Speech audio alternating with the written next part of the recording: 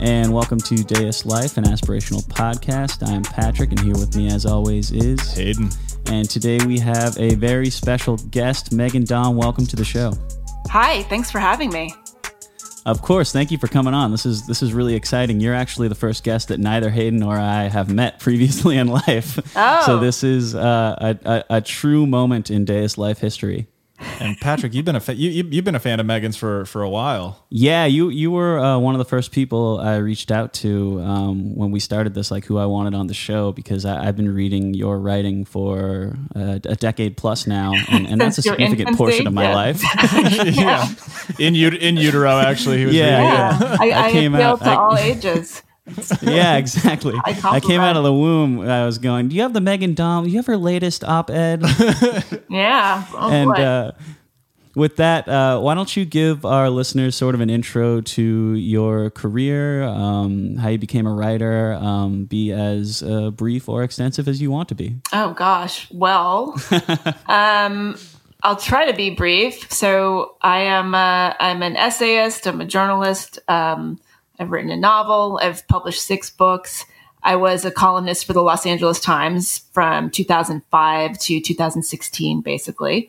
And I've been a working writer my whole career. I'm really bad at everything else, so I'm lucky that this worked out. My fallback career was playing the oboe. I was an accomplished oboist as a teenager and as a young adult. So the only thing, I really suck at everything else. So if writing hadn't worked out, I would have had to make it as a professional oboist. So thank goodness. I'm glad you didn't choose oboe, because I think with coronavirus raging, it'd be a tough time to be a professional oboist right now. Well, you can't. Yeah, it'd be a hard time to be an oboe teacher. I actually have a good friend who's one of the best oboists in the world, and nice. His teaching career has certainly been affected, and orchestra careers also affected. You're right. I can see the wheels in Hayden's mind spinning. He's wondering what an oboe is. I know exactly what an oboe it's is. Not the bassoon. It's not the thing that looks like a bong.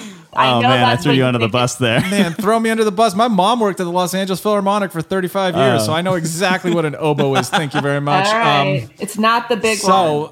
It's not the big one. Yeah. Megan, I'm curious, when you were growing up, as you were finding yourself interested in writing, is it something that sort of naturally came out in school, or were you finding yourself writing and journaling a lot outside of class? And how did you sort of foster and develop and sort of refine and hone that skill before it became something that was your profession? I always wrote, even before I could write, I wrote. So I would draw storybooks when I was like 3 or 4 years old. And they had little stories. Most of them were based on Little House on the Prairie, admittedly. So they were nice. Kind of speculative fiction. But I would draw the pictures, and I would make my mother write the words in underneath, as if I was writing children's books. So I would dictate the books, and she would write the words in. So before I could write, I was doing that. And I just always was really interested in people and stories. But actually, I think there's a reason that I am more of a nonfiction writer than a fiction writer. And that's like, I'm very drawn to ideas and people and what makes people do certain things, and the sort of the hypocrisies in society, and where are the places where we're told to think and feel one thing, but when we actually think and feel something else. So I've always kind of had my head, in that sort of psychological swirl. So, just throughout high school, I always, I sucked at math. Like I was in like all the advanced humanities classes, but then in like, not even like practically the remedial math. Like I went to summer school multiple summers in a row for math, so I could like pull my grade up to a C or something. Like it's so bad. I was like really uneven. So I'd be like the super smart kid, and then I would show up in summer school with like the drug dealers and the pregnant 15-year-olds and like, what is she doing here?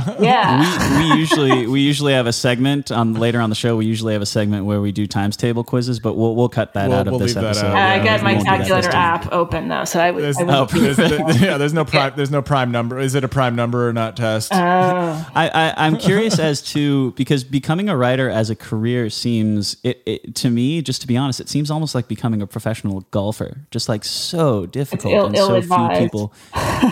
Yeah. I mean, did you have a sense of that? And you were just like, I'm going to make it against the odds and really working to find your voice. Cause we'll get to your book in a little later, but I know you mentioned in the book that you started off wanting to write fiction, short stories, and then kind of found your voice as an essayist. Yeah.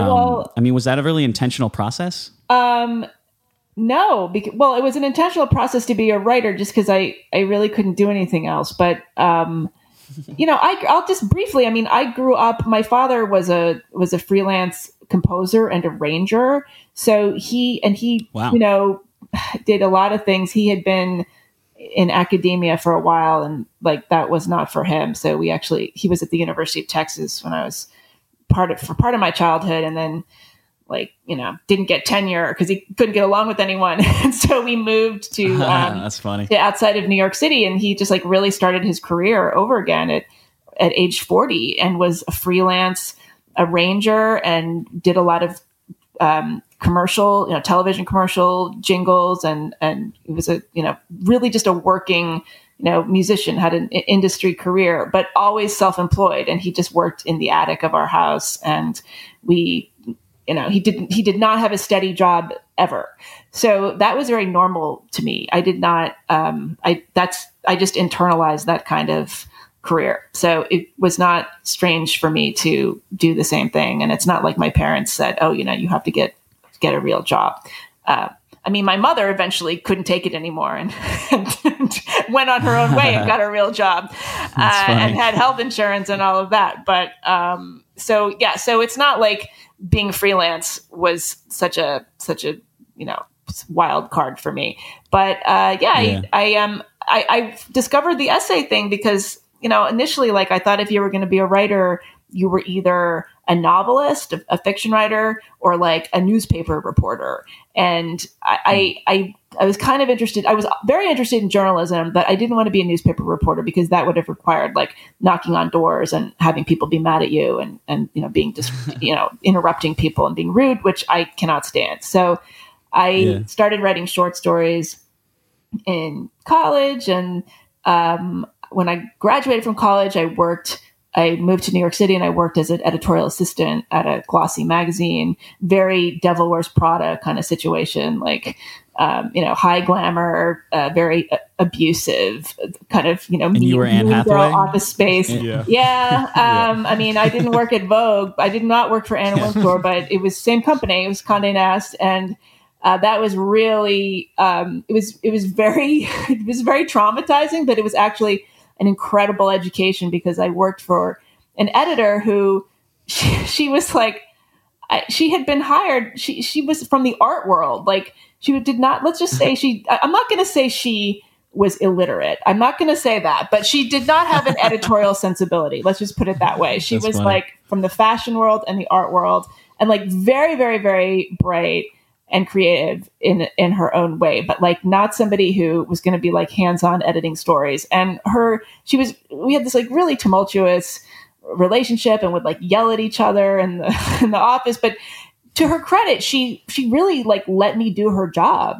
And so I was able to like edit magazine articles and get to know this world of freelancers. And even though this was a beauty magazine, it paid so well that we had a lot of literary writers writing essays for us. David Mamet wrote a piece and Mary Gateskill and Jane Smiley and Lori Moore and like just go down the list. And so I was able to see that there was sort of like a way to do literary work, but also get paid for it. And also this was the 90s when you could make quite a bit of money writing for these glossy magazines. So Yeah, I was just thinking that it's sort of the heyday for opinion writers, right? There's all these magazines that people are subscribed to, the papers, the op-ed sections. Right. Well, so it was the heyday for magazines. So you had Esquire, which was taken really seriously in the 80s and the 90s as a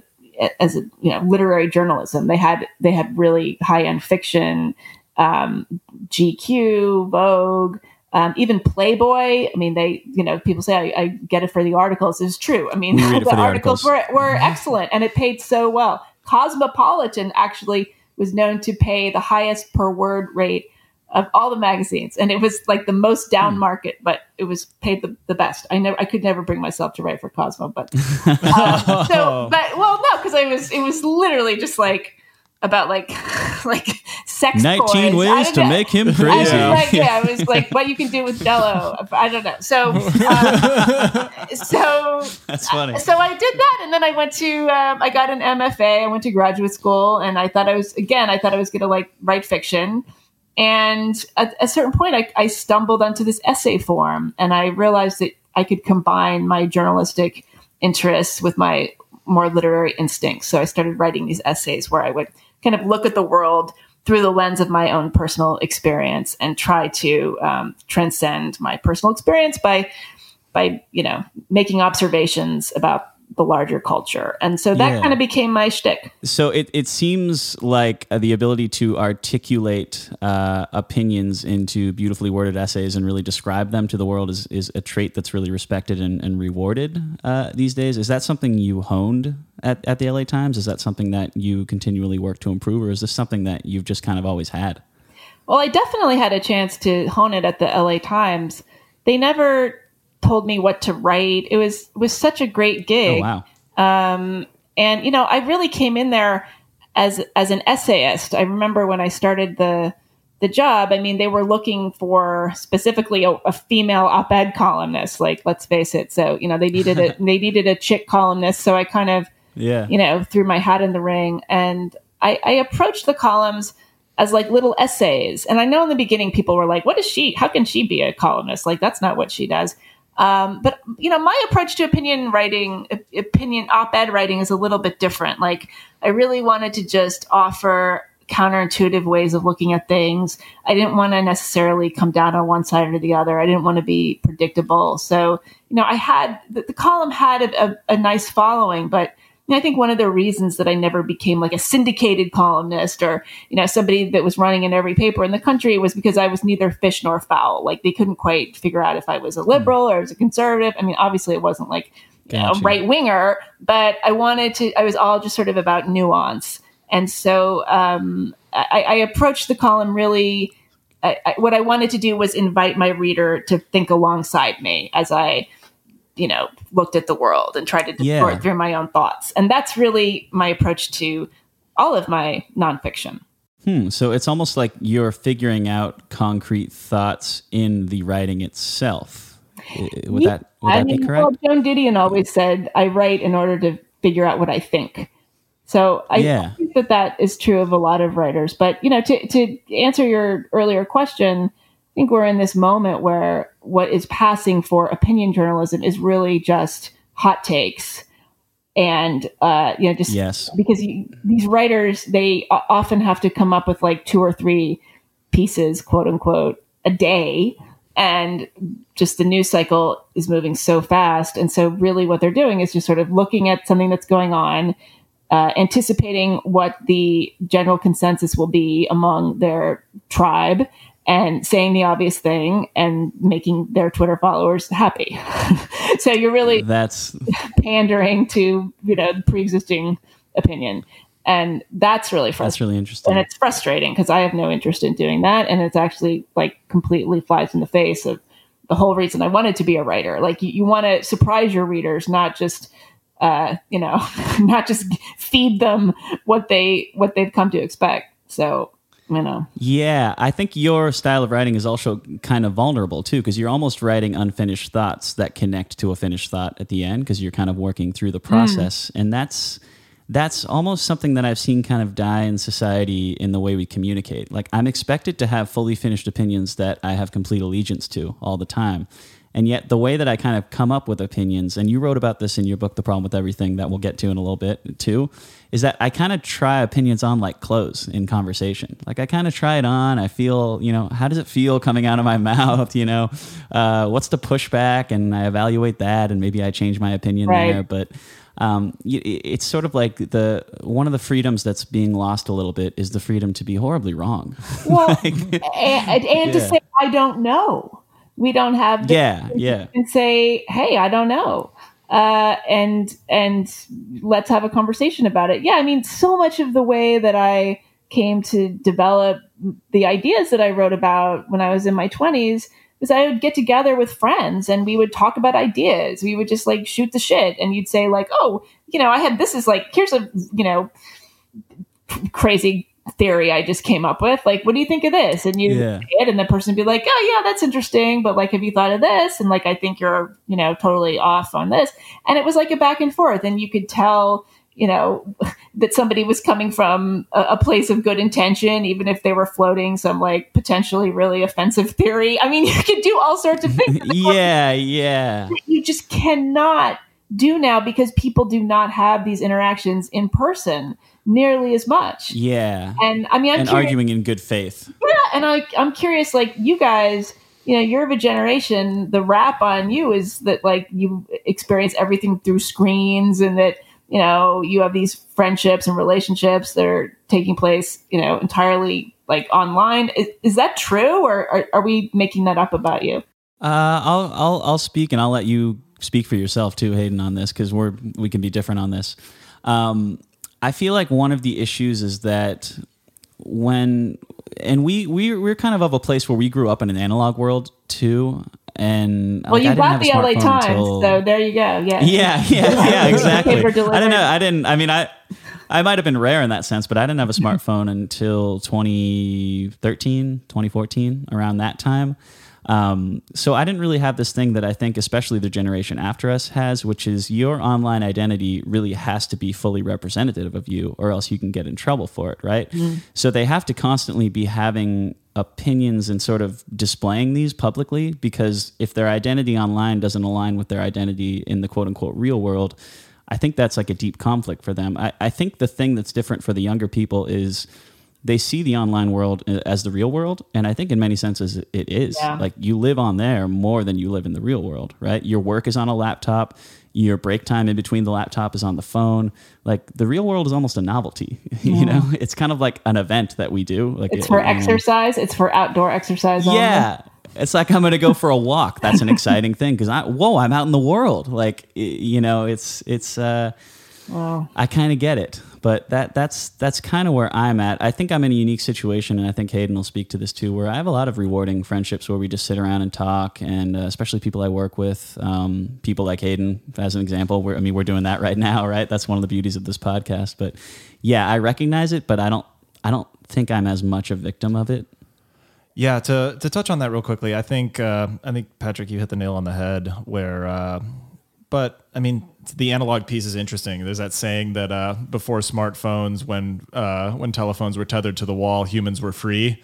So I think that's interesting because it really did help facilitate sort of being present in the real world. And to Patrick's point, like we grew up in, Patrick's 29, I'm 30, and we grew up in a world where we were having dirt clod wars and we were skinning our knees and we were not necessarily wanting and crying when we didn't get a smartphone when we were 7, 8, 9 years old. I see other people that are near my age that have kids and they are glued to the screens, they're glued to the iPads. And I think that sort of dampens a little bit of people's ability to communicate and grow into a well-adjusted human being. And that's one of the big challenges of our day, is that you're having parents that are trying to instill simple values that are based in long-rooted approaches toward becoming and growing into a good human being, and they're trying to compete with a slot machine, which is what a lot of these phones and tablets are, because they're specifically designed. You have some of the smartest engineers in the world and the smartest game designers and app designers that are, their sole goal is to keep people engaged in those platforms so that they can sell ads. And I understand that from a business standpoint, but we have to look at the second and third order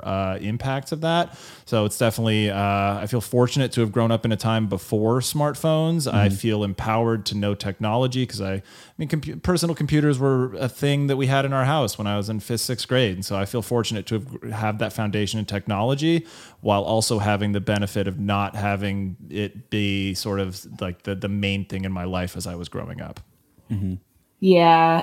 The phone attached to the wall thing, I think, is huge. I mean, so much of my life in my teens and my 20s and most of my 30s had to do with just talking to people. Like, I had one of my students ask me a year or so ago, like, what did you do when you were in your 20s? Like, what did you do when you were my age? Because I actually teach in the same graduate program that I was a student in, which is kind of freaky. Nice. But that's cool. Full circle. Yeah. And I said, God, what did I do? And for one of the things I did was stare into space a lot. Like the sort of salient image of myself in my 20s is like sitting at my computer, like, possibly smoking a cigarette, but like staring out the window or staring at the air shaft that, passed for a window in my apartment and like just thinking about the next thing to write or something like that because you couldn't get online. Like, literally we're not even talking dial-up modem. Like there was in the 90s, there was nothing. So if you were writing along and you got stuck for an idea, you would just have to sit there and I would listen to music or I would just like space out. But the other thing that I did, I would come home from work. I mean, I did have various jobs, mind you. Like I was always freelancing, but I was also always doing temp work in offices. Like I had every possible kind of job. Mm-hmm. So I would come home from work and if I wasn't going out with my friends, I would call my friends, right? And like I would call them on my landline that was attached to the wall. And I would sit there and I would talk to my friend for an hour and then I would call the next person. And we were actually talking. We weren't, we weren't multitasking. The phone was attached to the wall. Like you couldn't be in the car and be talking to somebody. You couldn't be walking down the street and be talking to someone. And so there was just such concentrated dynamics to any given conversation that is like completely absent now for all of us. Even if I talk to somebody on the phone now, like I'm probably like screwing around on Twitter or something. I'm embarrassed to say, like, it's terrible. It's true. It's even if you recognize it in yourself, it's hard to stop. Like I'm constantly getting mad at myself for being on different apps too long. I'm like, what? Why can't I stop this? Like willingly. Because they're slot machines. These are slot machines. You pull the lever. Yeah. And then you get the serotonin, the dopamine, the norepinephrine, and then you just get yourself dialed up. And it's the technology piece. I'm curious, Megan, as you've seen sort of technology grow and given your unique sort of the frame through which you have the wonderful contrarian mindset and you go about trying to sort of understand things and look at them from different angles, are there certain points along sort of the last 20 or 30 years that you've seen as sort of impactful inflection points that have led to changes in the way that people interact, the way that people think, the way that people form opinions and ideas that you think are noteworthy or worth sharing? That's a good question. Let me think about that. Well, it's like, remember when Facebook came around? What was that like? Everyone started joining it and probably like 2006 or something. Yeah. I'm such a late adopter. Like I come to everything like 7 years late. So I think I joined Facebook in like 2007 or something. Like I remember like I was married at the time and we were not married yet, but I was with my eventual husband and, we were both exactly the same age. And we were like, oh, this thing Facebook everyone's doing, like, let's look at it. And we were like, oh my God, this person's on it. This person's on it. This person that we know, famous person, like we can be connected with this famous person. And it was really intoxicating in the beginning. And then I think there was probably something about having your thoughts displayed for, if not all of the world, much of the world to see, that really started giving people this anticipatory anxiety about what they said.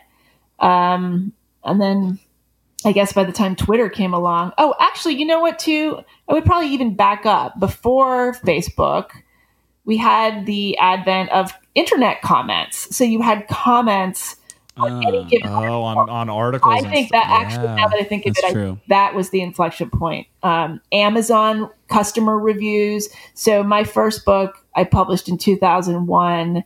Fine, no big deal. It was reviewed. There was not, there was the internet, but it wasn't it wasn't ubiquitous. My second book was published in 2003, and that is when the world of Amazon customer reviews revealed itself, and it was so upsetting. It was you mean these random people can just pop up and misrepresent what my book is about and say that they hated it because the cover did not, the jacket didn't match what they thought it was going to be based on the cover. The type is too big or small. Yeah. So and it was I was so thrown by it. And I was like, this is wrong. This is not fair. How can they say this? And what are people going to think? And my mother would be like, oh no, what are they saying? This is, this is terrible. And it's so quaint now to think of it. But that was the first time that happened. And so then I just think over time we became just inured to this. Of course people are going to say mean things about us. Of course people are going to misconstrue willfully or not what we're saying.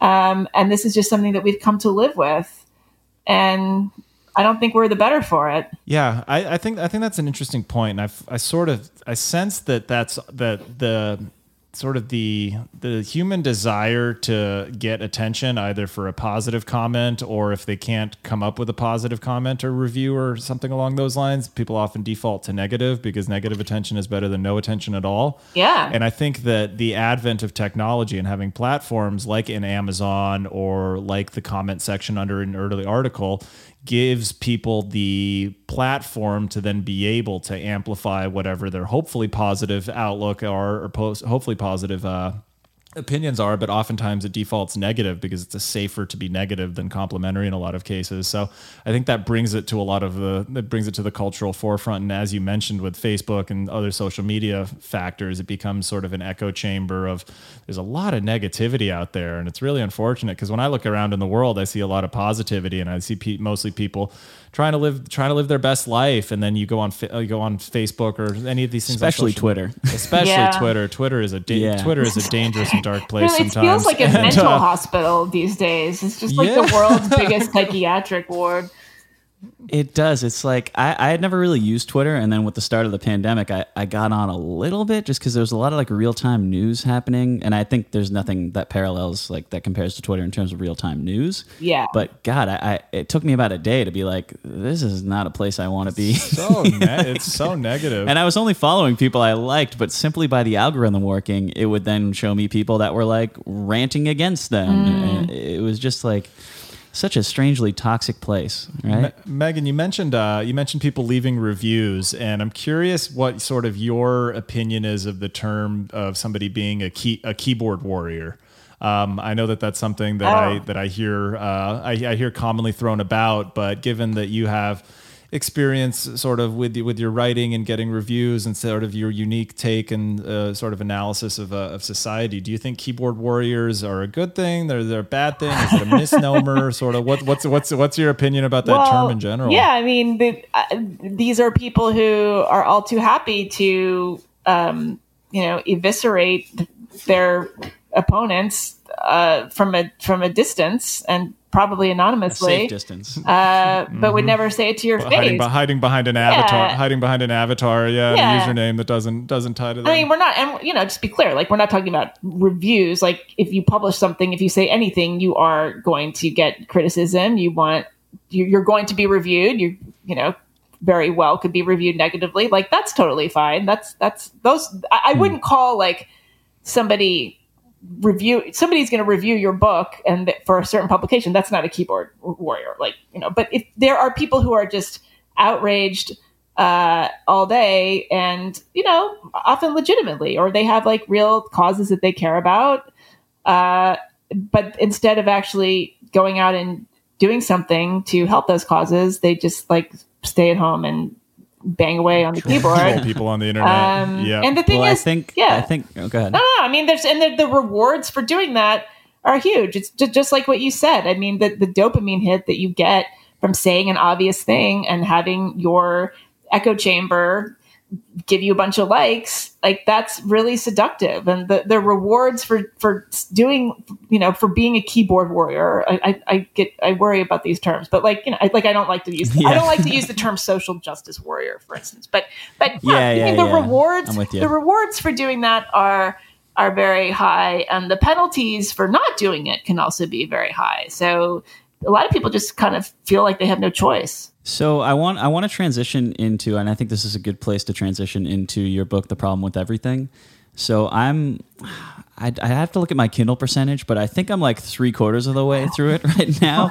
It's really fun. It really flows along well, and I hadn't read some of your writing since I stopped getting the Times, but it reminded me how much I enjoyed it. Yeah. It's great though, but ostensibly, it sort of feels like to me it feels like sort of a disconnect where you're a progressive left-leaning person. You want to identify with that side of the political spectrum, or at least like you see yourself as on the good side of morality, which I would agree with, but you're having trouble connecting with sort of the people that claim that as well. Yeah. I guess. I know it talks about feminism a lot, but it felt like a broader point to me.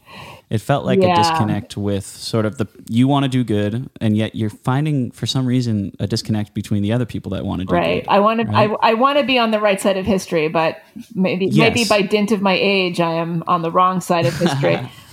Can you real quickly for our listeners tell us about the book, when you started writing it, sort of what give the listeners sort of a high level overview of what the book is about? Yes, and actually it's to your question exactly, like, is this about feminism or is it about much more than that? So I started the book in 2015 or 2016, and it was really going to be very, very sort of narrowly about the way the conversation around women's issues had changed over the last several years. So I grew up in the 70s and the 80s. Like, to me, being a girl was like better than being a boy. Like the girls were doing better. It was like never a better time to be a girl. Like you could be a tomboy, you could be like, that was cool. Like you could do sports, you could do whatever you wanted.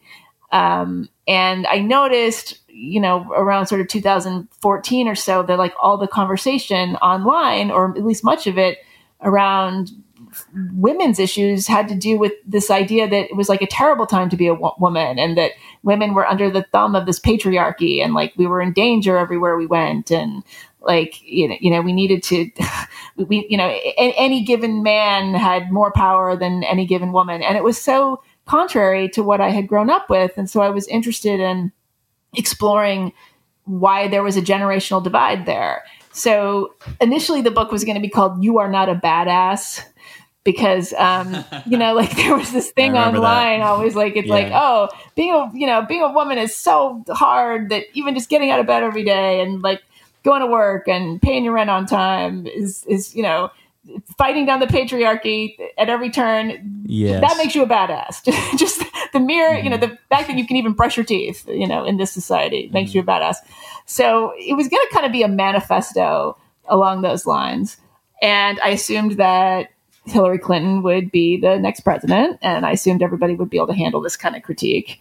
And obviously that did not happen. And the Me Too movement came around, and then just there were so many sort of larger cultural issues around identity politics and speech, and what was considered, good, being a good person on the left, and the sort of expanding definitions of things like harm and violence, and I was interested in looking at these issues more broadly, and so it became about more than just women's issues. Interesting. I do get what you're talking about, where you go from somebody like Obama in office, which was such like a hopeful kind of like, like from a social issue perspective, just looking at a black man as the president, it just looks like we're moving in the right direction, right? Yeah. And then I do think a lot of people, when Trump won, felt like, okay, there's obviously this mass amount of people that voted for Trump in the country, and they just assume that everybody voted for him out of racism or some sort of evil ideology like that, right?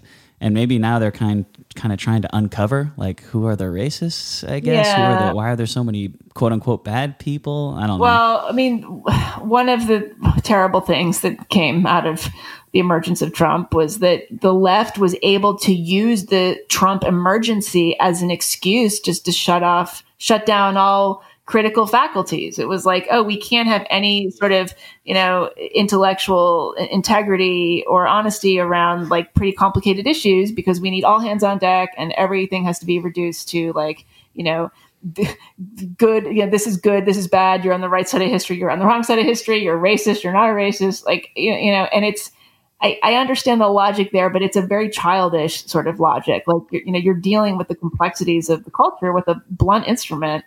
And that's what Trump is. I get what you're saying. And so, the thing is, I have been always interested in looking at issues that way. From the very first piece I ever published in my life to just about every single one of those LA Times columns, I wanted to look at things in a nuanced way. And I would not have been able to write the way I write if I was starting my career now. I mean, suddenly the values that were rewarded among journalists and among thinkers and writers were suddenly being penalized because it was like, oh, well, we don't have time for nuance now because we have a fascist in office and everybody's about to lose all their rights. And it's, we're living in The Handmaid's Tale and there are babies in cages, on and on and on. And so, which is a really scary sentence, which is not the time for nuance, is a very scary sentence. Yeah. I do feel like as a journalist, as a thinker, as a public thinker, a public communicator, that group of people is sort of like the canaries in the coal mine in terms of ringing the alarm bell on how discussion is being affected by this new paradigm, I'd say. Yeah. Because I don't feel it as much. Like in my life, there's a few people that I know from high school. I look at their Facebook every once in a while to see what's going on in social justice world. And I go like, really? That's what they're focusing on? But like in terms of the people in my life, I've always felt a disconnect there, interestingly enough, because I don't really have any people that I talk to, hang out with, that are overly concerned with these things or sort of represent that extreme that I think a lot of people are feeling right now in the sort of public discussion world. Right. Is that true? I believe you because those people, there are not very many of them. I mean, they're so loud. Yeah, they're so loud on social media, but they're a tiny, tiny sliver of the population. And yet they have such outsized influence because we've allowed them to. I mean, major institutions are firing professors and suspending professors and deplatforming speakers and canceling their ideas festivals and pulling books and refusing to screen films because a very, very tiny minority of people are yelling loudly on social media. And those people don't represent what probably 95% of the American people value or want to think about and want to have in their culture. And so it's just so frustrating because it's like it's so it's so logical. Like the logic is right in front of us, and yet nobody has the courage to just step up and say like, I'm not gonna be bullied by like somebody with an anime avatar with 500 people with anime avatars. Those people are like bossing around heads of museums and like it's crazy. Yeah. So when you talk about, I know you mentioned in our questionnaire form, like the new culture war, that's an interesting topic for me because a war would imply sides, right? And I think, correct me if I'm wrong, I think the idea that is being warred over is free speech, right? Like what are the limits of speech? This sort of fear of offending because if one person is offensive, they're loud and they can convince other people to be offended. Is that sort of what's at play here, or is it something different? I think,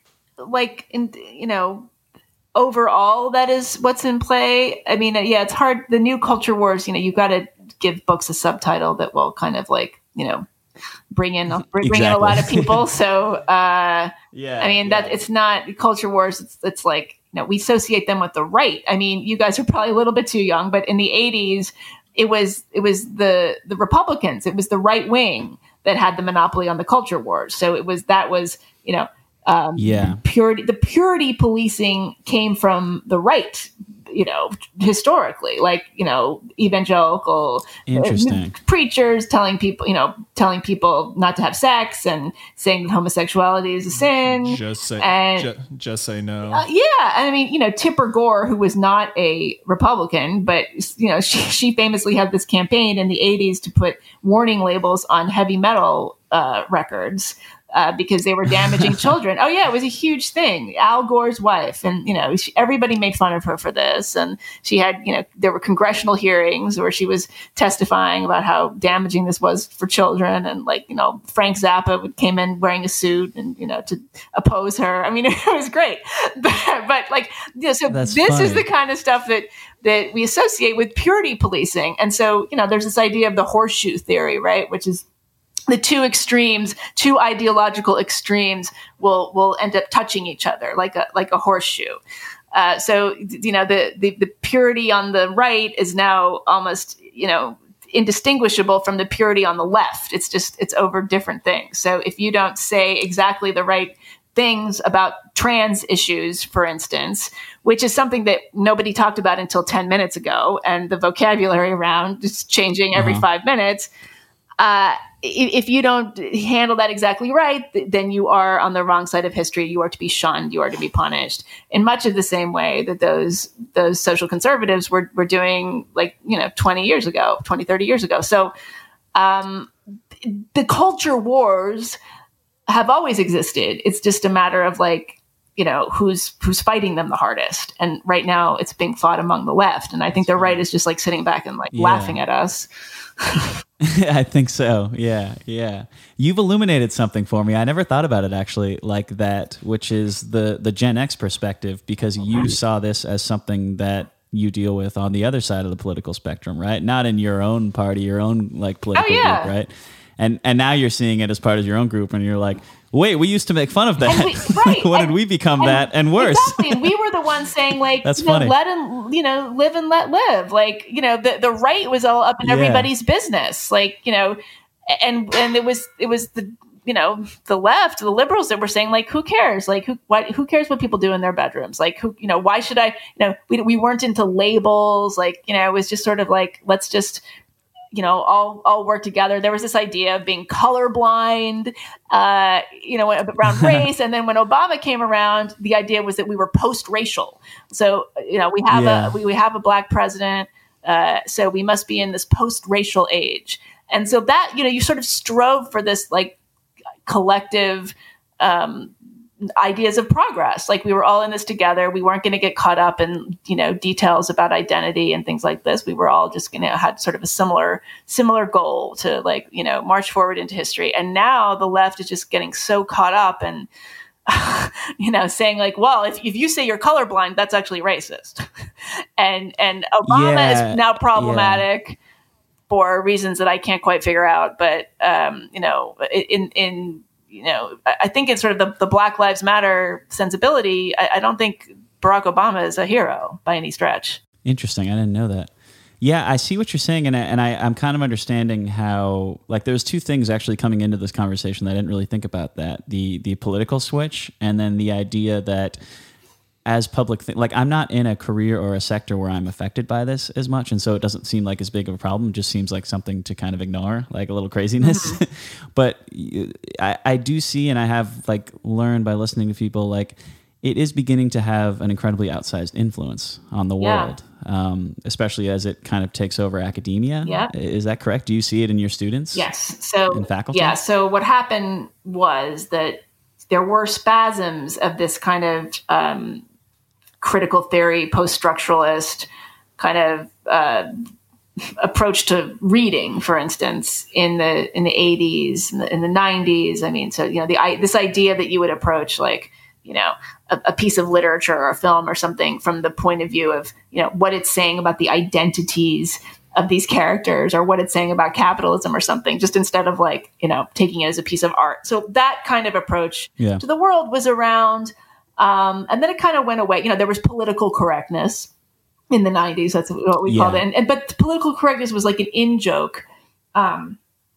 political correctness was like an in-joke among the left. Like, if you were truly politically correct, you would make fun of political correctness because you weren't worried about having to prove, your liberal bona fides all the time. Like everybody knew you weren't a racist, and so you could make a racist joke. That was kind of what it was. Yeah. That's good faith. And correct me if I'm wrong. It only really affected politicians, right? Like political correctness is not shackling you as a comedian or a public figure. No, I mean, it was, right? And like the thing is, everyone was like, if you were able to make fun of people of different races, like it was actually treating them as humans. Like you were granting them a sort of humanity because you were able to transcend their identity category. Anyway, but what happened was a lot of people, the colleges, especially liberal arts colleges, became captured by this social justice mentality, this idea that, we live in a white supremacy and that everything from history to literature, anthropology,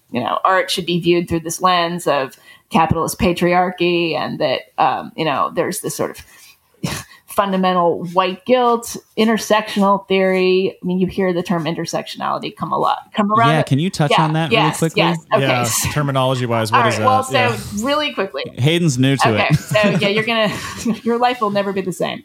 It will be exactly the same, actually. So intersectionality is a concept that came about in a legal context. So a law professor named Kimberly Crenshaw, who was teaching at UCLA at the time, I believe it was 1989, applied the term intersectionality in the case there was a workplace discrimination lawsuit involving General Motors, where women working in the factories, most of them were women of color, were claiming that they weren't getting paid as much. They were being discriminated against. And so the idea was to use this intersectional framework to look at the ways that they were being discriminated against, not only because they were female, but because they were Black.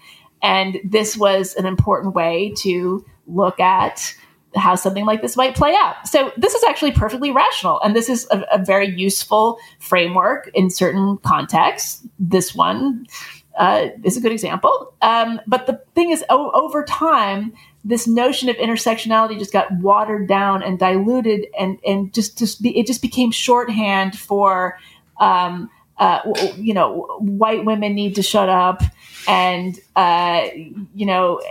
whoever is the most marginalized needs to be sort of given power in a way. Like it became sort of shorthand for another shorthand term, which is the oppression Olympics. So basically this pretty narrowly applied and useful legal framework got completely misapplied in the larger social context. And it was taught, it came up in liberal arts schools. It just sort of manifested everywhere. So what you ended up having was like large swaths of people graduating from colleges, the Ivy League schools, Yale, places like Oberlin, Wesleyan, like in the sort of liberal arts schools, the kinds of places that then feed into big institutions like the New York Times, cultural institutions, other universities. You had these people who had been indoctrinated in this sort of misapplied intersectional framework, social justice kind of sensibility, then come out and enter media fields and enter the cultural sphere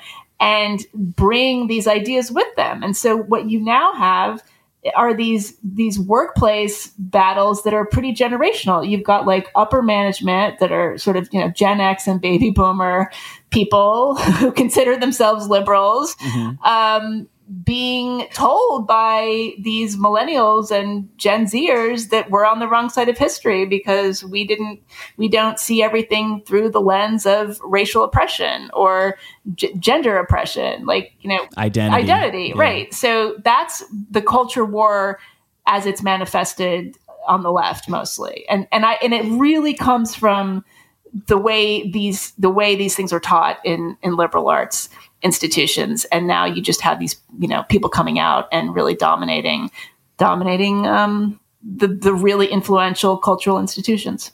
That's really interesting. And to be honest, like I've paid some attention to this. That's the first time like the actual stakes have been explained to me in terms of like, maybe some bad or inflated ideas having a negative impact on the world. Yeah. What I would really like to hear from you, because you actually talk about some specific instances where this kind of theory shuts down important conversations. Like I want to think of a good example. Like maybe the wage gap between men and women is a good place where this kind of theory can negatively impact like workable solutions. Right. Because you can't approach that problem and find the real reasons that it exists in addition to some, right. Like, of course there's oppression in society, right? But there have to be other factors at play as well. And if you're not allowed to address those factors, then you can actually be self-defeating. That's right. With this That's ideology. right. So the gender wage gap, what we hear all the time is 79 cents on the dollar. Sometimes it's 77 cents on the dollar. So, women make 79 cents for every dollar a man makes. Okay. Well, that might be true. It's definitely true that there's a gender wage gap. It's definitely true that women over the course of their lives earn less than men. Now we need to ask ourselves why that is. Is it because there are these, snidely whiplashes, in the executive, in the HR departments, figuring out how they can pay women less? Maybe sometimes, but most of the time it's because of a whole constellation of choices that women make. So women are most likely going to leave the workplace for periods of time to have children. And so if you're measuring somebody's salary potential based on how many hours they're putting in, women are going to make less. Women work fewer hours over their lifetimes than men do in the aggregate. Mm-hmm. So there's these, these maternal reproductive considerations. There's the fact that women tend to, in the aggregate, make choices. They choose careers that are going to allow them more flexibility so they can have children. And those careers are often going to just pay less. If you've got a woman graduating from law school, maybe she's going to do corporate litigation for a while, but after a certain period of time, she might choose to do a job that doesn't require working 80 hours a week.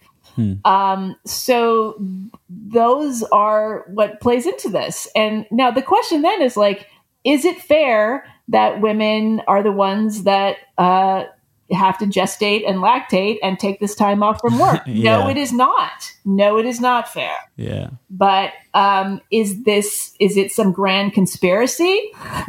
It's a conspiracy of nature. So it's just like, what I always say, Mother Nature is the ultimate misogynist. That's a good quote. Here's the thing. That's our episode title. Yes. So it's like, if we want to figure out how to solve the gender wage gap, first we have to ask ourselves, is it solvable? Probably not entirely. If there are ways that it is solvable, we can't figure out what that is unless we just acknowledge the truth, which is that women are stuck doing this. Until you can genetically engineer binary reproductive responsibilities out of society, we're kind of stuck with this. And this is, and as long as men are well represented in science, I don't think we're working toward that goal. Well, but then men overrepresented in science. They're overrepresented in some fields, but in some scientific fields. Yeah. But do you know the reason for that? Testosterone in utero exposure leading to more mathematical minded brains. And the fact is an affinity toward those subjects. Well, there's no evidence that women are worse. There's no evidence that women lack aptitude in things like engineering and coding and hard scientists. There is evidence that they tend, in general, in the aggregate, to be less interested. Now, is that because they have been sort of bullied out of those areas because of boys' clubs and being discouraged in school?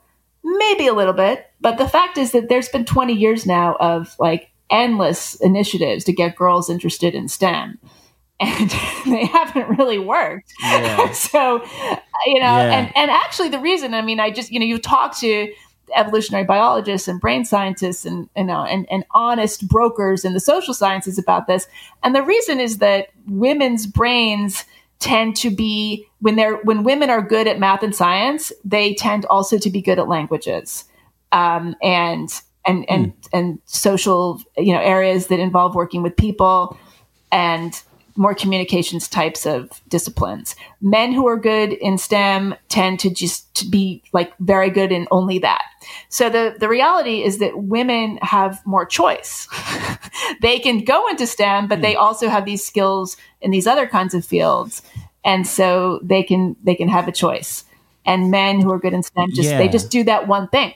And that's a lot of what's playing out here. But the fact is, even to say that, like a lot of my friends, some of them are my former friends on the left, they would get like really mad at me and saying that I'm like apologizing for the patriarchy and all this. Well, no, we need to like acknowledge the truth of nature.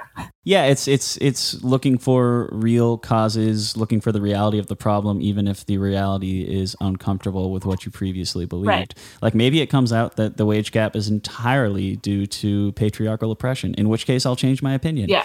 But it's about the ability to have those conversations is more important to me. Right. The other thing I'll say is I've always found that a little weird in terms of, because I grew up and I went into a STEM degree in college.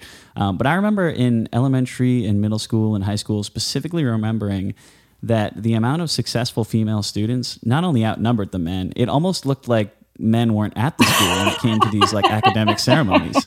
Like I remember my dad being so shocked at our middle school ceremony. They gave out 50 people came on stage because they got all A's throughout 6th, 7th, 8th grade, 50 people. Of those 50 people, the only boys were me and my friend Alex. 2 out of the 50 were on stage. Congrats to you guys. Every other award after that went to girls. It was a whole promotion ceremony, all girls on the stage.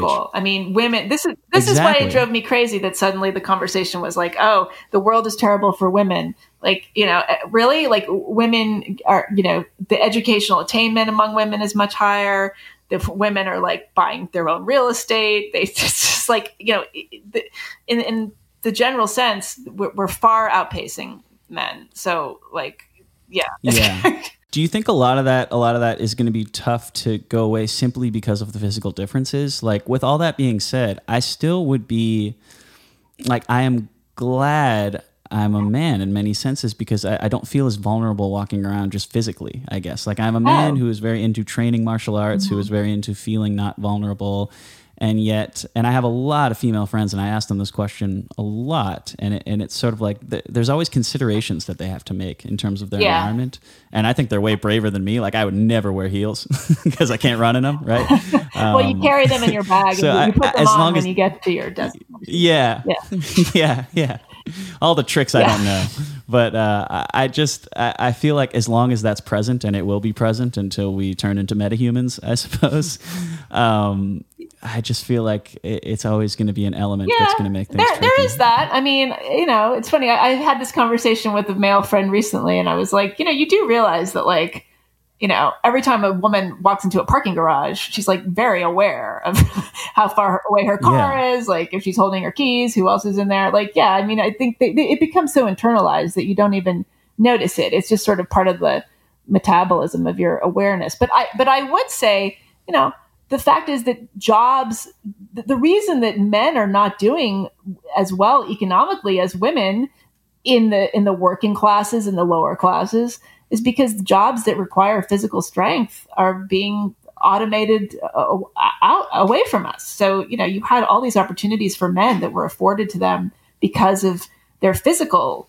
attributes. So, men who weren't particularly like going to use their brains for work were able to make a middle-class living because of brute strength. And that was an advantage that they had over women. And that is an advantage that is like diminishing rapidly. I feel like, Hayden, you have the stat on transportation, the truck driver aspect. Do you have that knowledge? I feel like it's something you would know. Like what percentage of truck drivers? I feel like it's like 1 in 5 men in the United States works in trucking or something. Oh, yeah. Or 20 or 30%. There's a lot of fields like that are going away. So there are over 10. Yeah, thank you for... I knew you would know this. Man, I forgot I knew this until you reminded me. Are you an aspirational trucker? That's... It's just something you would know. Well, so it's interesting that there's... that the most common job among high school educated males in America is transportation of some sort, whether that's a delivery driver, whether it's last mile, whether it's long haul trucking, longshoreman. It has to do with transportation. You drive, Okay. you drive it. Yeah, exactly. You drive a vehicle. You're a forklift operator in a warehouse, and as a lot of the technologies coming out, it's going to cause a massive existential crisis among your high school educated men in America who will no longer have a career or a job that's in line with their identity. Right. And it's interesting that a lot that cohort, one of the highest suicide rate cohorts in the United States, is 50s and 60s males. And the dog agrees with me as well. Yes, dog is a male. He's like, you're talking to me. I have the very dog, little education. the dog is the dog's worried about getting automated away as well. And that's definitely an interesting piece, because as we have autonomous vehicles and you have forklifts that are running in like that don't need human intervention, it's going to be interesting to see as we sort of refine where people fit into society, where they get their identity from. We're going to be at odds with ourselves in a big way. That is a forward. really important point, and I feel like a lot of these extreme male movements are a response to that. Like, this might be unpopular, I don't know, and I don't have an articulated thought here. I'm just going to share kind of the seedling of an idea, which I think is okay. But I do feel like there's increasingly less opportunity for men to truly feel like masculine in a traditional sense, like powerful in a traditional sense, I guess. Like, a lot of the physical sports are kind of going away, being replaced by like computer things. And there's not as much of the roughhousing, the wrestling, the playing when you're younger. It's an because the incredibly kids safe can't go environment outside. now. Yeah. Yeah, you're not fighting. Can't skin your knees. Can't get your clothes dirty. Yeah, like youthful, like competition amongst your peers was like such an important thing, and like I do think the importance of sports, especially when you're younger, is not talked about enough. Like, you learn a lot of things in terms of interpersonal communication, interaction, body language, things like that. Getting my trophy for coming in 11th place. Yeah, and learning how to lose too is very important. It's interesting. I played sports growing up, and I have a couple of the trophies from teams that I was really proud of where we won the championship or something like that. But I went out of my way. I have a pile of trophies. Like, this is in the AYSO, like the American Youth Soccer Organization or whatever. And it's really interesting that I went out of my way to grab a trophy that I got where my team finished in 12th place in the league out of like 14 teams. And every team from like 4th through 14th got the same size trophy. That's so fun. And so I have a trophy now that is from 12th place so that was astonishing. I used to have a Tupperware container from swimming. Yep. I would get ribbons or medals every time I competed, and I'd swim in like 12 events every meet. So I had like a giant, like, put it under the bed plastic box of like, and they all said like Junior Olympics, third place. Yeah. Trophy culture is interesting. Wow. That's new to me. Megan, I want. As a thoroughly mediocre swimmer. I have very few trophies from my childhood. Damn. But you have writing awards. Those are more important. I actually won, and I got the trophy. So yes. Yeah, you won something. Wait, there's no participation medals in writing? Yeah. Megan, one thing that I see is present in your book, or at least it's called out on the cover of The Problem with Everything, that I think isn't fully understood, is gaslighting. And I think it's fascinating that we have a term that's so used, but I feel like it's generally misunderstood. It's understood. And it's fascinating to me that, like, I remember watching that movie with my mom when I was a little kid, Gaslight. It's astonishing to me that we have that term, first of all, in our social lexicon that is born completely out of a play and a movie from the early 1940s. Right. And I'm curious if you could explain what gaslighting is, because a lot of people don't know what it is. And if you could give a couple of contemporary examples of how people gaslight others, I think it would really help inoculate our listeners against being gaslighted themselves. Yeah. I mean, it's funny. I didn't know what it meant until pretty Does recently. Anybody know what it is? It doesn't mean anything. I have to say, these, like, things. I have to say, when it first started coming around, I thought I was like not in on something. I was like, what the fuck is this word that keeps showing up? Like, what is gaslighting? Like setting everything on fire. I first encountered it when I first encountered it when I wrote a column in the LA Times. It had to do, I mean, this probably was like 2009 or 10, or it had to do with the trans situation. a trans kid. I don't know. And I was very like, whatever. I did something. I did something wrong in the column. Like I dead named. It was a trans kid that had committed suicide, and I was very like compassionate and supportive of the kid. But I named I dead named the child because the parents we're still calling whatever. It was like 2010. Okay. Can what does that mean? Dead named meaning like you used the name that like it was you used the name that they had before they transitioned. So if they're now a girl, yeah. So if you if you became right, Bruce to say Bruce Jenner is to dead name Caitlyn Jenner, for instance. Okay. Even when Caitlyn's alive. Oh yeah. It doesn't have anything to do because when you transition, the gender that you were assigned at birth is dead. That person is dead. Okay, anyway. Gotcha. Yeah, so dead naming. So yeah, I guess to touch on that real quickly, my sense of dead naming is that it sort of delegitimizes, I guess, the person's choice to be able to define their identity. Is that how you see it? Got you. I can understand that. Yeah, that's a whole other set of confusions. Yeah, that's a whole other thing. But going into gaslighting. Anyway, so I had written this column, and then like some trans people started getting mad at me on Twitter, as is their want, and somebody said something. Well, you gaslit the trans community by dead naming this person, and I was like, what does that mean? Like, does that mean that I set fire? Like I got them all upset? Like I was imagining like having like a bunch of like hay on the ground and pouring gasoline on it and lighting on a fire. I was like, what? Okay, like I don't know. But so much later I figured out that so Gaslight, the movie, and it was a play before that, is about this guy that tries to make his wife think that she's crazy. Like, she'll walk into a room and he will have moved something, like I moved the piece of furniture, and she would say, "Did you move that?" And he's like, no, it was always there. Like, no, you're imagining this.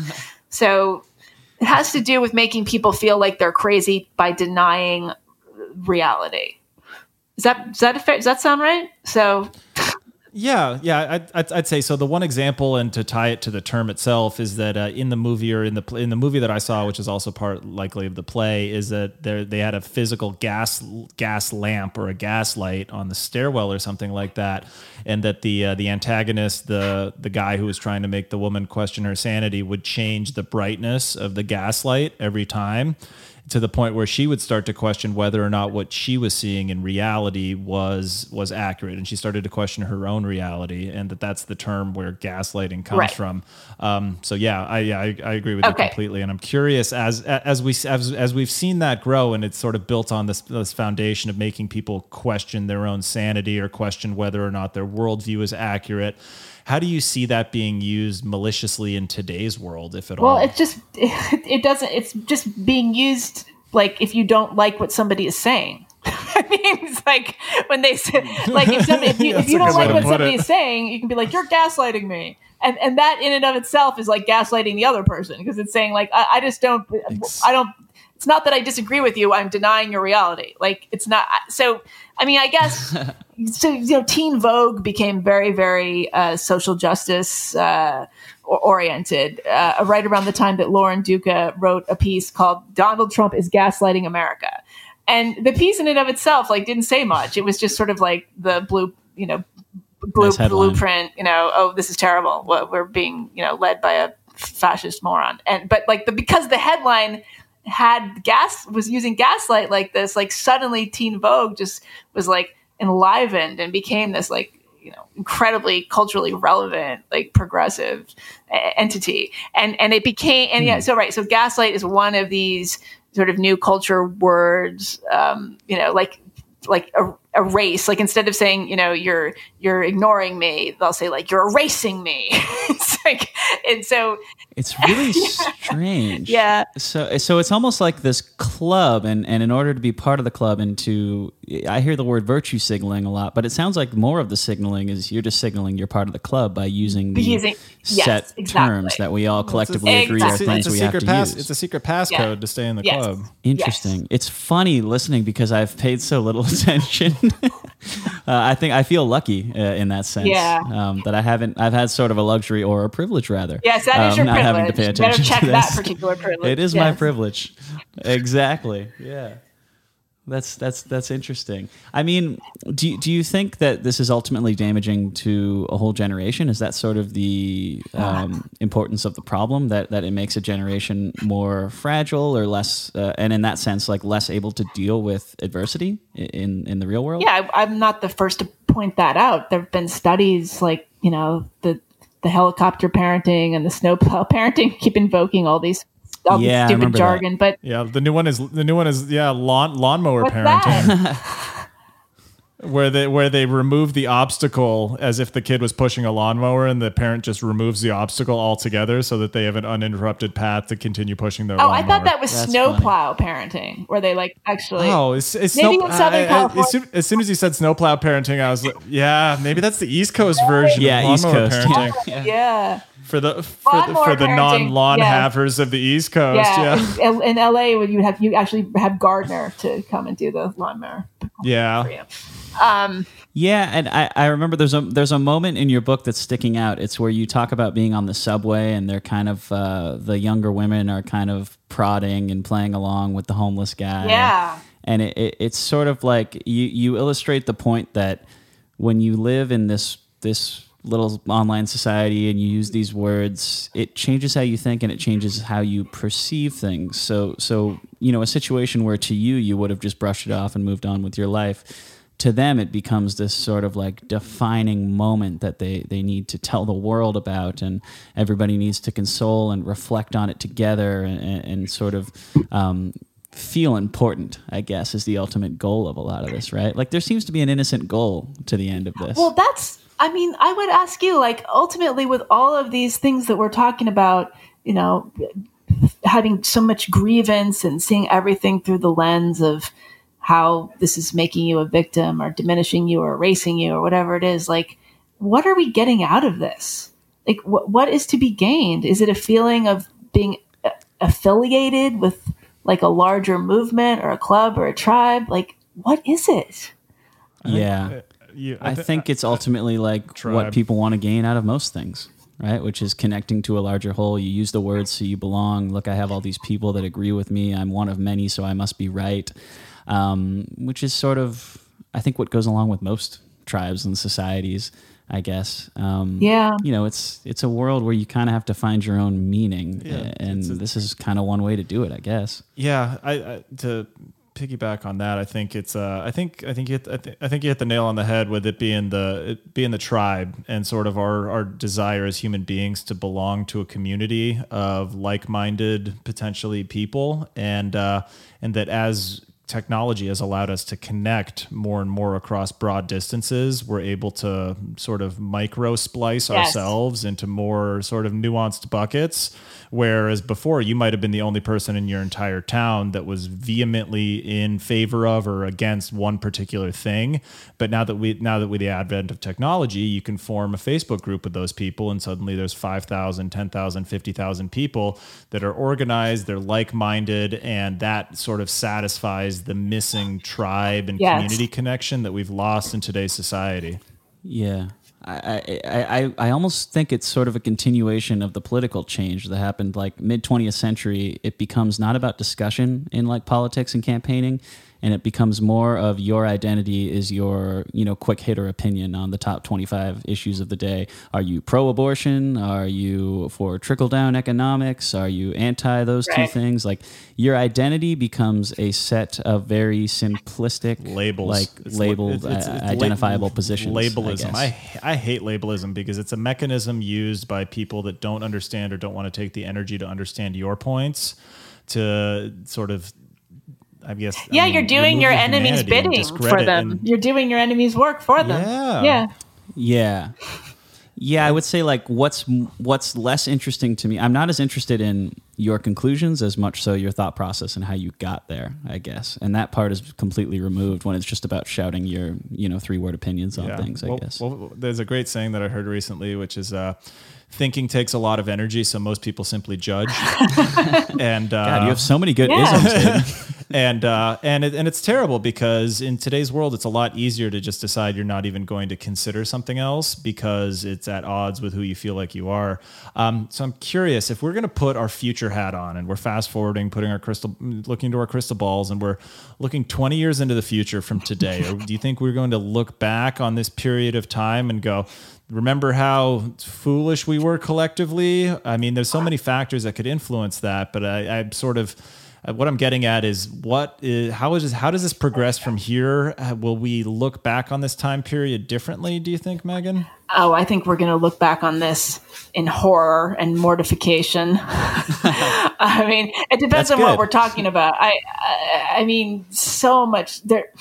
Again, I hesitate to use words like hysteria and moral panic, but I think that's what we see. That there was this period in the late 80s and the early 90s where people became convinced that there were satanic abuses going on in preschools. It was a huge thing. It was like suddenly, basically this one mother at this random school, well, actually, it was in Southern California. It was in, I think it was in Orange County, the McMartin preschool case. So there was this like sort of mentally ill mother. My hometown. Yeah. So the child was being, excuse me, she thought her child was being abused and somehow got it in her head that these terrible abuses were going on in the preschool. Excuse me, sorry.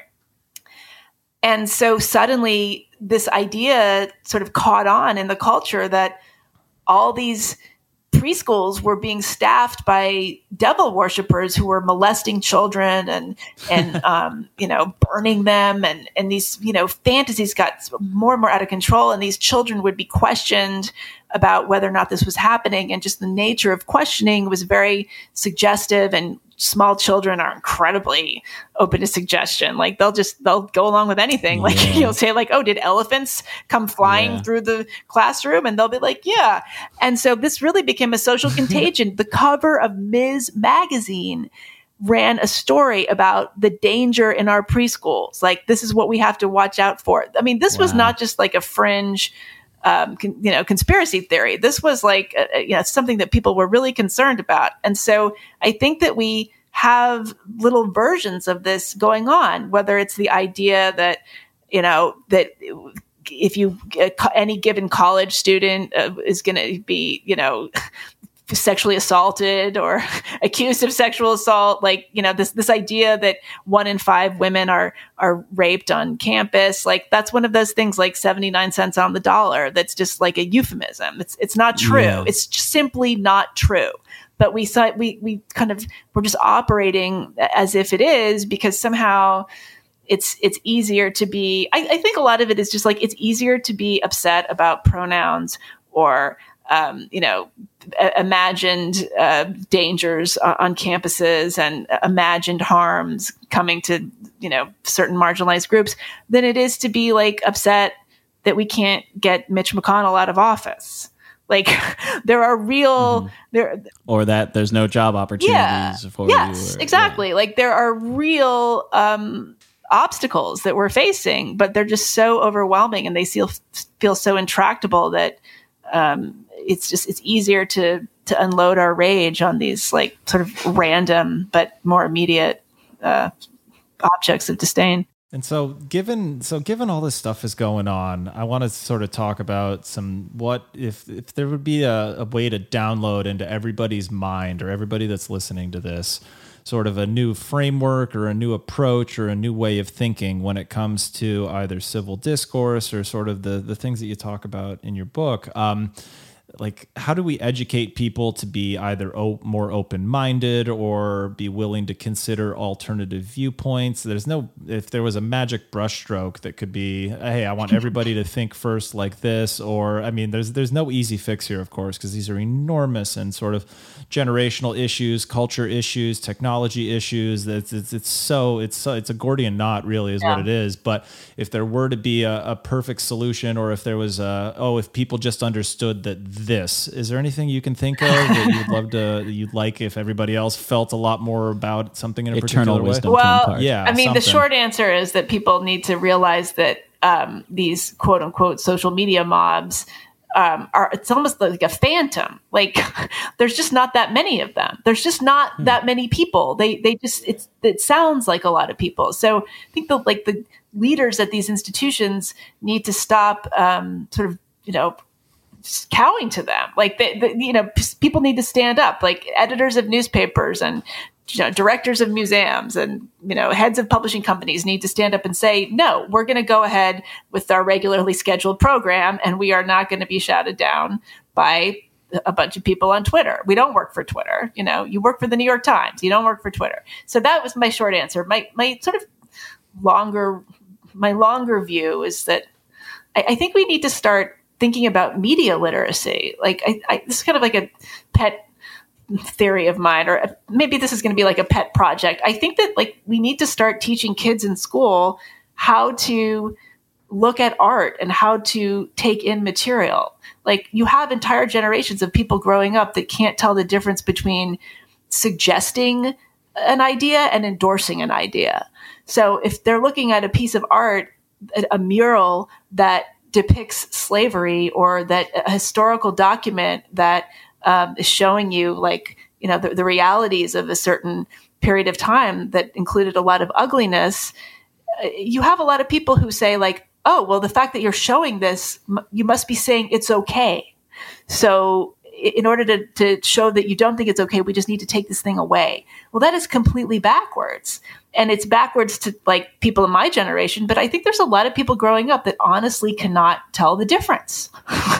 And I think we need to be teaching kids in school how to read the culture. We used to think about media literacy in terms of okay, how do you tell fake news from real news? And we still need help with that. But I think it's much more than that now. Yeah. It's are you really going to take down an episode of The Golden Girls because they're wearing mud masks on their face and that looks like blackface and therefore that's harmful? I mean, that really happened. Mm-hmm. So yeah, wow, oh yeah. I didn't know that. That's scary. That's like Orwellian revisionist yes, it is. history. I mean, it's just weird. It implies such a level of fragility. I can't look at that. What's the fear that somebody's going to look at that and all of a sudden be convinced to become racist or something? Or shame. People are avoiding shame. And there's people who can't tell the difference between intention and response. It's there was this case in Oakland recently where there were these exercise loops hanging up in a park or something, and they were somebody on social media, not even anyone in the community, but somebody on social media took a picture and said, these are nooses, are people being lynched? And then the white mayor of Oakland gets up and says, well, it doesn't matter, we need to do something about this immediately, and it doesn't matter what the intention is, our people are being traumatized. Well, in fact, it was exercise equipment that had been put up by a Black member of the community that was used by other members of the community. And yet this idea that the intention doesn't matter if this is the perception. We are reacting to perception more than content. And that needs to stop. And I think it needs to stop from the get-go. We need to start teaching second graders how to tell the difference between something that's being presented to them so they can understand it and something that's being presented to them as propaganda.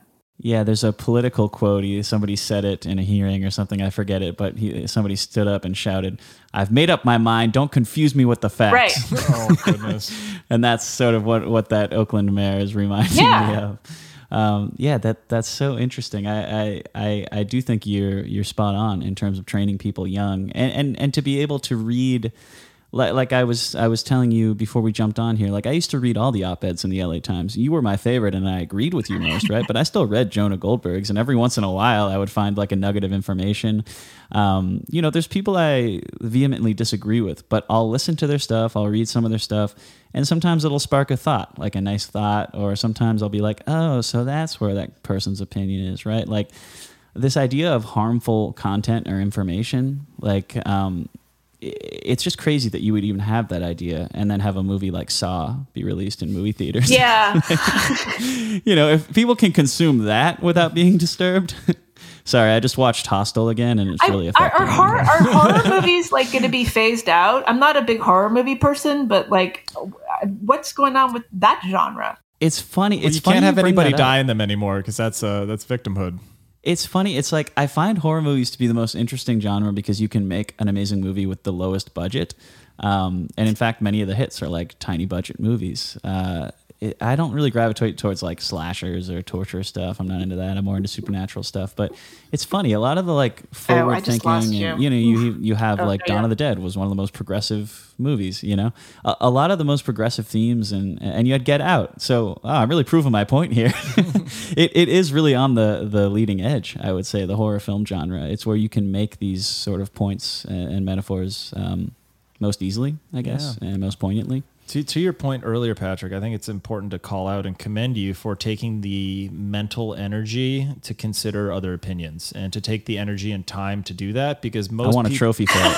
I mean, yeah, you don't get a trophy for that because we're starting a new world right now. I think you need to do some self-care to make up for the exhaustion. Yeah, I need some self-care. Self-care Sunday. Yeah, self-care Saturday and self-care Sunday. And I have to commend you because I think a lot of people, it's intimidating to try and consider other points of view. It's intimidating to go down and sort of pick something up that you don't understand to try and understand it, because what could come out of that is shame within yourself that you, the person reading, or that you were so convicted about your own point of view that you have trouble sort of reconciling that you might have been wrong. And so I think that forms and sort of kicks people into calcifying a lot of their opinions. Yeah. And so that goes back to your point, Megan, about education, where I think, education to me is sort of the biggest solve to all of these problems, because it's easier to, in my opinion, to arm a young person with the tools and skills and mindset and approach and ways to process information and conflicting opinions and other points of view than it is to try and nerf the world and make everything super safe and everybody wears a helmet, because that doesn't work in the natural world that we exist in on this earth. So education's really important. Yeah. Yeah, I want to transition because you were talking about ideas that people aren't comfortable with, like, or maybe aren't open to. There was one that you put on your forum, Megan, the idea of being alone successfully and happily. That's something I really relate to. I think it sounds different to people because it implies that alone is like lonely. Right. But I almost think I can have more rewarding relationships in my life because I don't have to put so much effort into one single relationship. And I've been dating that way for about a decade now, and I've actually seen a noticeable change. Like in the beginning, there was always a point where I'd meet somebody and there'd always be an uncomfortable conversation where I have to be like, okay, well, I'm not really looking for a long-term relationship, right? And a lot of things would get put on me for that, like, oh, he's just trying to sleep with me. Are you poly? Like, no, poly? Is that what you're saying? Mm-hmm. Oh, that sounds like a nightmare to me. Oh God! You're just a commitment phobe. I think poly is like a fancy. Yeah. Yes. Hold on, I'm trying to intellectualize commitment phobia. Hold on, let me make it seem cool. I'm getting there, but I have noticed more of an acceptance for that, or more of like you can live a very fulfilling life without like a committed pair bonded relationship, which is what I like to call it. Not that I've ever been close to it, but.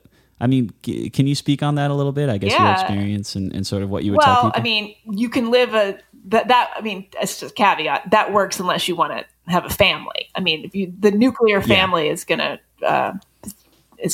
require some kind of commitment of some sort. So yes. Yeah. I think I probably when I wrote that down on the sheet, I meant I think that a lot of this identitarianism and a lot of the call out culture and the canceling and all this is, quote unquote virtue signaling that we're seeing is because people can't be alone. They need so desperately to belong to something that they can't. If you're really going to stick your neck out and say something that somebody might not agree with, or God forbid, pile up on you on Twitter, you're going to be alone with yourself. And a lot of people, because also a lot of people who support you are not going to say so publicly. So you really have to have a strong stomach for sort of solitude, either, literal solitude or just sort of intellectual solitude. I think I say in the book, if you're going to be honest, the only way to be honest is to be alone with your thoughts or something like that.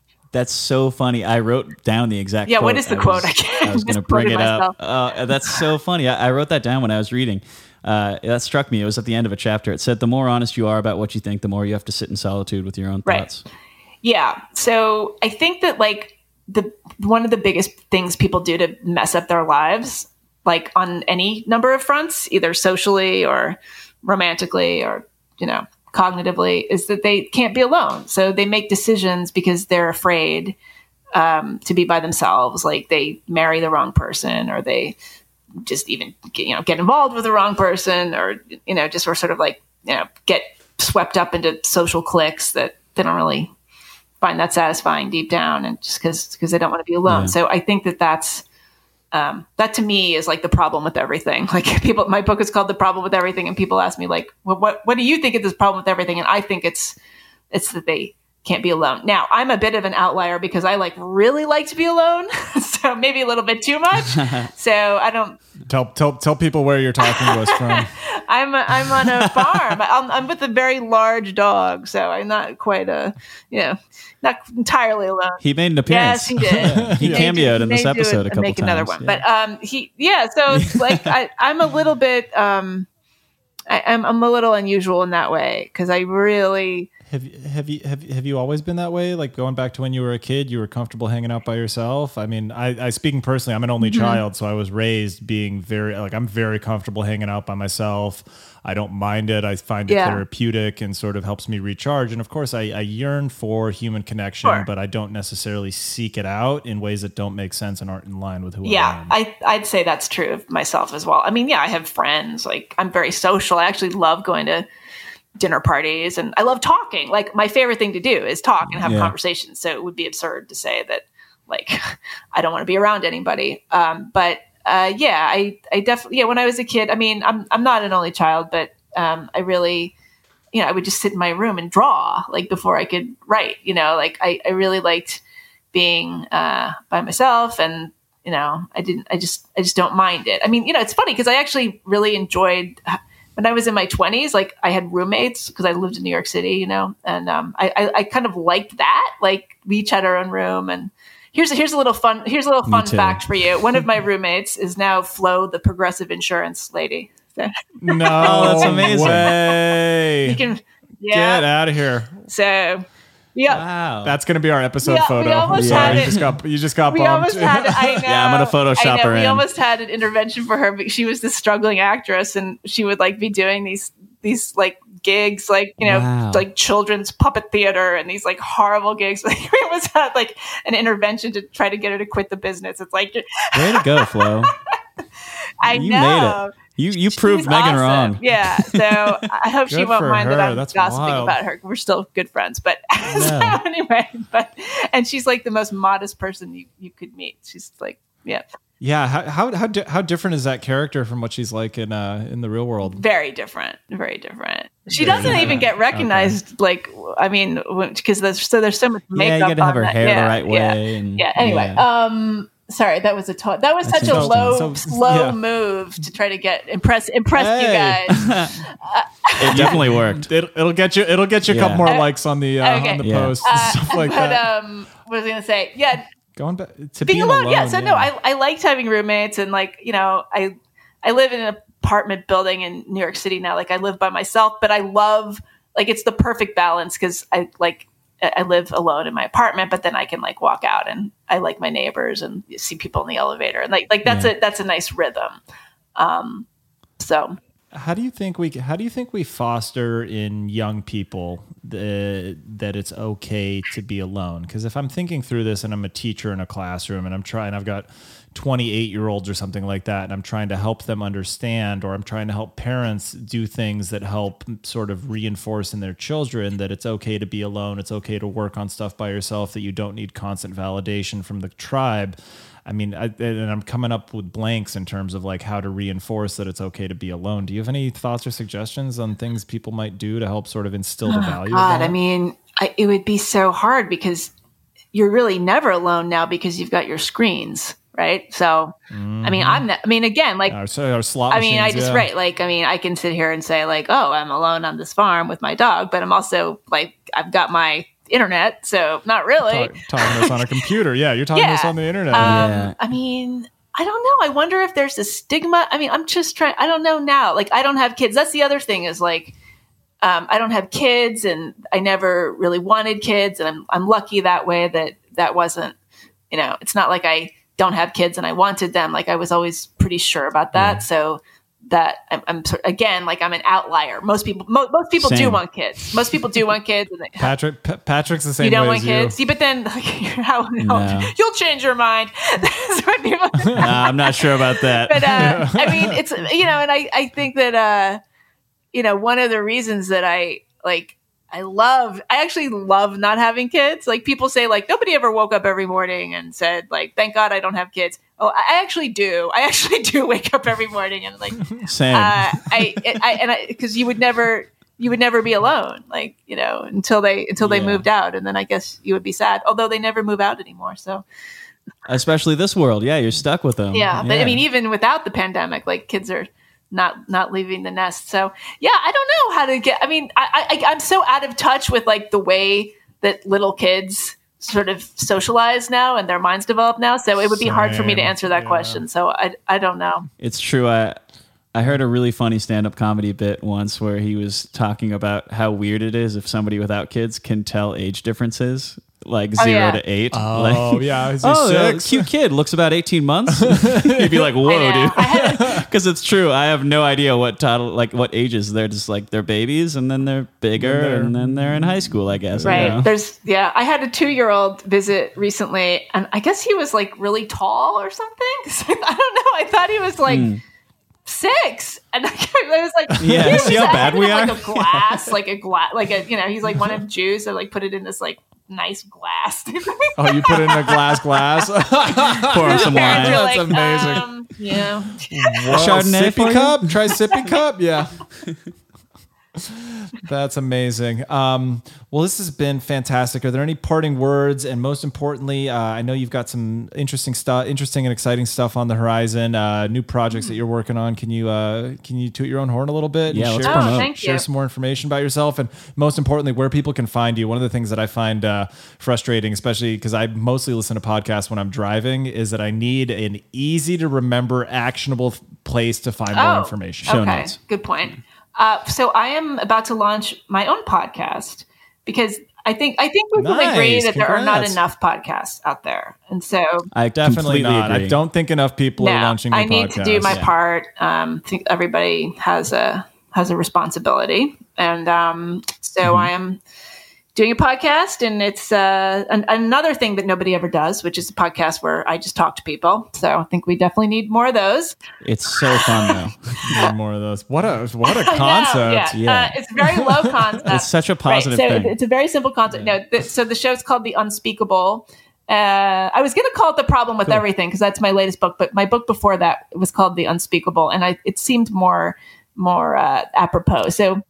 So basically the idea, I'm talking to people, and it's like conversations the way we used to have them. Like, you know, instead of, you know, you stumble upon a new subject and you think like, instead of asking, am I allowed to talk about this? Think like, I can't wait to talk about this. And so that's sort of the idea. I'm talking to like writers and scientists and scholars and some famous people, not famous people, just about sort of the things that we're totally fine to talk about like 10 minutes ago, but are now unspeakable. And I'm excited about it. So it's going to launch. Well, you have 2 Thank listeners. you. That's good. That's probably, I'm going to try to keep my expectations in check. But so it's starting July 27th, and you can find it. Soon. Yeah. That's exciting. You can there's going to be a website, theunspeakablepodcast.com, and you can go there and find out more about it. And you can find me on Twitter. And you can search The Unspeakable, I guess, in a few weeks on Apple Podcasts. It'll be on or wherever you listen to podcasts. And then and then you have a website as well, which is Meghan Daum, MEGHANDAUM.com. Yes. For those of you listening, please check it out. There's a bunch of great information on there. There's links to articles. There's links to places you can buy the book. It's a really, really well done site. And you can also put a face to the name as well, which is also nice for human communication. And I'll personally vouch for buying The Problem with Everything. I've loved it. I sit at the coffee shop and I read it, and it's been wonderful. I drink my Chagachino. Oh, Chagachino. Gosh. Yeah. Shout out to Chit Chat Cafe in Los Angeles. So I'm really into mushrooms right now. Not psychedelic mushrooms, also psychedelic mushrooms, but I'm also into non-psychedelic mushrooms. And so I've noticed a lot of Los Angeles coffee shops are starting to do these mushroom-based cappuccino drinks, and I'm loving it. They're way too expensive, but happy to support during quarantine. You'll probably, times. when you get back to New York, discover that they've infiltrated New York. Yeah, New York tends to be a little behind on the coffee, on the. Yeah, they're not mushroom people. So I guess is that a thing? Like in California, we're ahead on the coffee game. Oh, we're ahead on. But East Coast is ahead on the fashion game. I don't know. Yeah. I mean, when I was in high school, pink polos were a thing on the East Coast way before Kanye. they were a thing on the West Coast. But they never really reached the West Coast, which I'm kind of happy about. So, awesome. Well, with that, Megan, it's been phenomenal talking with you. Thank you so guys. much. Shout out to your dog for chiming in and pretty well participating. I'm giving him a B+ for his performance. Yeah, nice. B+, A for effort, and a trophy as well for participation. He's 6 months old. He's got like 74 trophies already. So he's got all the trophies. Yeah, all right, you're gonna need to get a new room there for the rest of his trophies. So, Patrick, why don't you go ahead and take us on? Awesome. Yeah, this has been Deus Life, an aspirational podcast, and we'll see y'all next time. Peace.